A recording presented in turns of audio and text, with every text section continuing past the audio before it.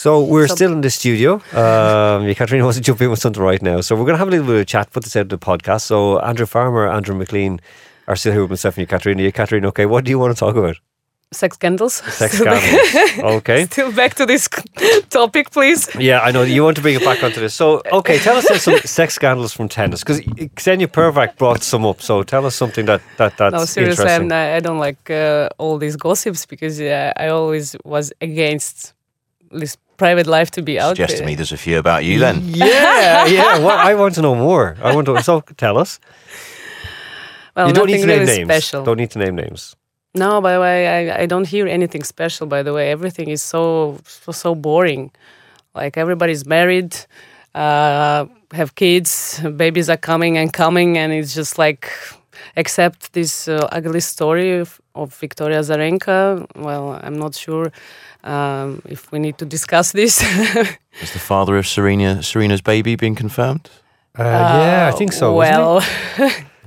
I Looks thought like so. yes. I thought he was some rapper or something. No, or no, he was some no, Armenian he's guy. Armenian businessman. He's like quite rich, and we already saw the pictures of them together. Mommy Serena with the kid and with the father. But then, who's Azarenko's boyfriend or ex-boyfriend? I think he used to be. It's not the some rapper sports, guy. No, maybe rapper guy. Yeah, I saw him once when it was Fed Cup here. Your default answer, the rapper guy. I'm not quite sure. Honestly, that's I was not kidding when I said that I'm not into all these gossips. But still, I saw him once when it was Fed Cup, Belarus, Russia. I think a year ago, and everything looked so. 2 years ago, and everything looks so nice, but it always goes like this. I mean, what happened between them? The relationship broke down, or they weren't married? I know that they were not married, but there is something with American laws, and it's complicated. I don't understand. That's the guy LMFAO, that guy who had the big hair and the glasses. Yeah, and he had that big, just one big hit. He's the son of some rich... No, he was DJ, and he was, and it's different one. Yeah, a different one. Oh, okay. All right. Different one. Okay, so tell us something then from your time, so that would be interesting for listeners to hear in the podcast. From my time? Yeah. Not you, not really you. It's not interesting, just trust me. Tragedies, no. Fun stories from Australia. Actually, I was commentating one French guy, Vincent Milo, and it was quite fun because I remember how we went out with the French team, French in Belgium. Last time I was playing Australia and I lost the last round, and I don't remember. I think he was the only one. He was the only one who went through, and it was me and Steve Darcis, the Belgium guy, and Vince and another friend of mine, Stephanie Forrest, and we just have a good time. For the first time in 10 years, when I was in Melbourne, they showed me this Melbourne casino, which is worldwide famous, and I've never been there. And they were like, "Oh, seriously? 10 years in a row here and never?" I said, no. I was out of these things, Really? I was quite a good, sportsman. A model student, I think. That's not interesting. So I was Andrew traveling Farmer. with my mom. She was coaching me and Oh, yeah. Mommy's girl. Okay. So, Andrew Farmer, you... Nothing happily married. Oh, I know that. You're working the beat. So, in your time, you must do some odd things, say, within... cycling, of course, or football as well, up in Carlisle. Do you know, I've never seen anything that you're alluding to, Al.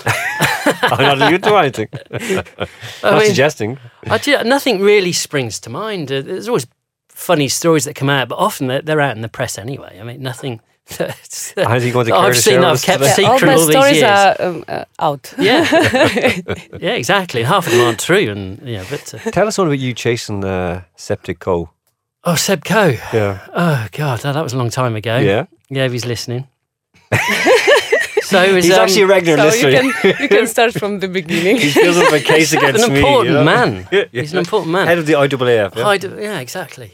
So it was at the 2000 Olympics. And I went with a friend to watch the 2000 Olympics, and in Sydney, last day of athletics, we had the relays, etc.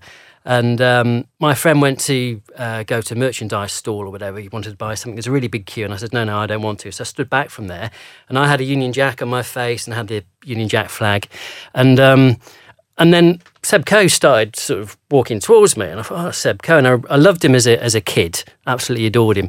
So I said, Seb, I'm a really big fan of yours. He shook my hand and I says, can you sign my flag? And he said, well, have you got a pen? I says, well, no, I haven't got a pen. He says, well, I can't sign your flag then. And he started to run off.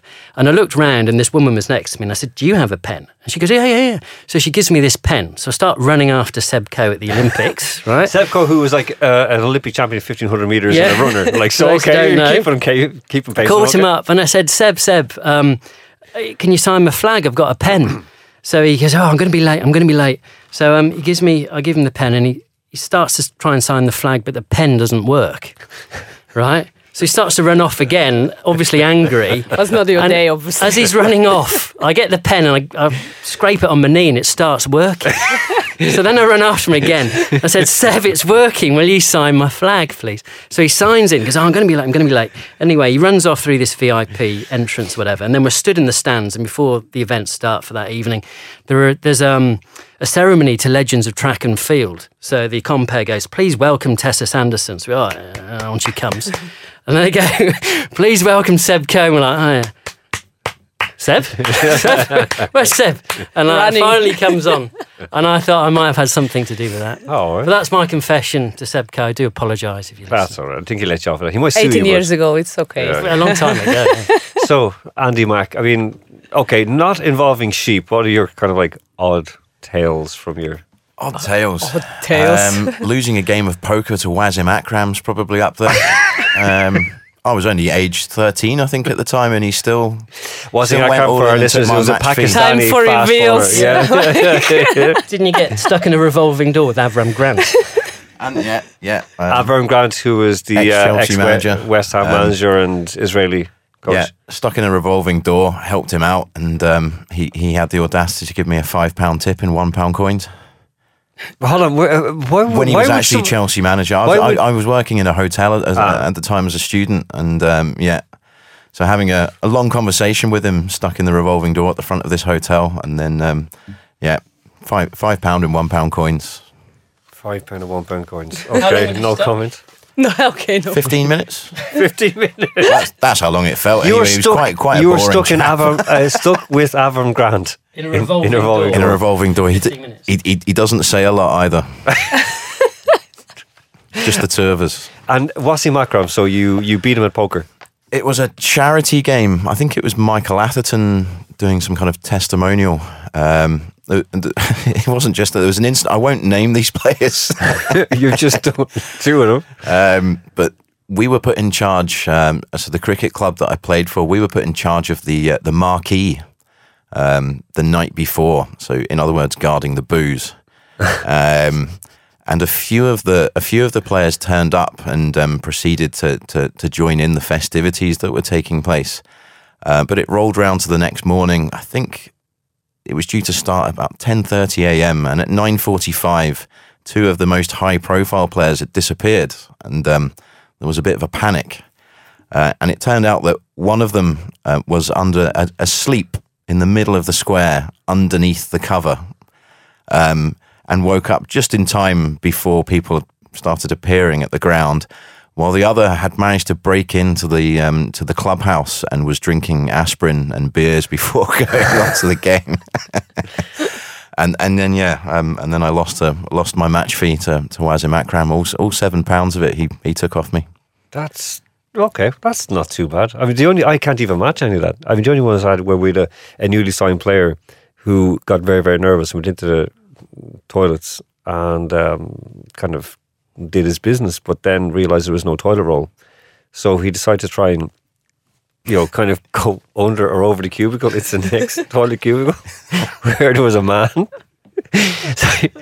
So he's climbing over and then fell on top of this man, who subsequently, because this was in a hotel where we were doing the announcement, so who subsequently called security. So this player who we just signed was arrested for indecent assault. Well, I mean, he was. They called it. We were in the Can you ballroom. just ask? Can you pass some loo roll over? It would have been simple, but in fairness, he didn't have that much English, so he kind of just stumbled in across the stall with the head first into this other man's lap.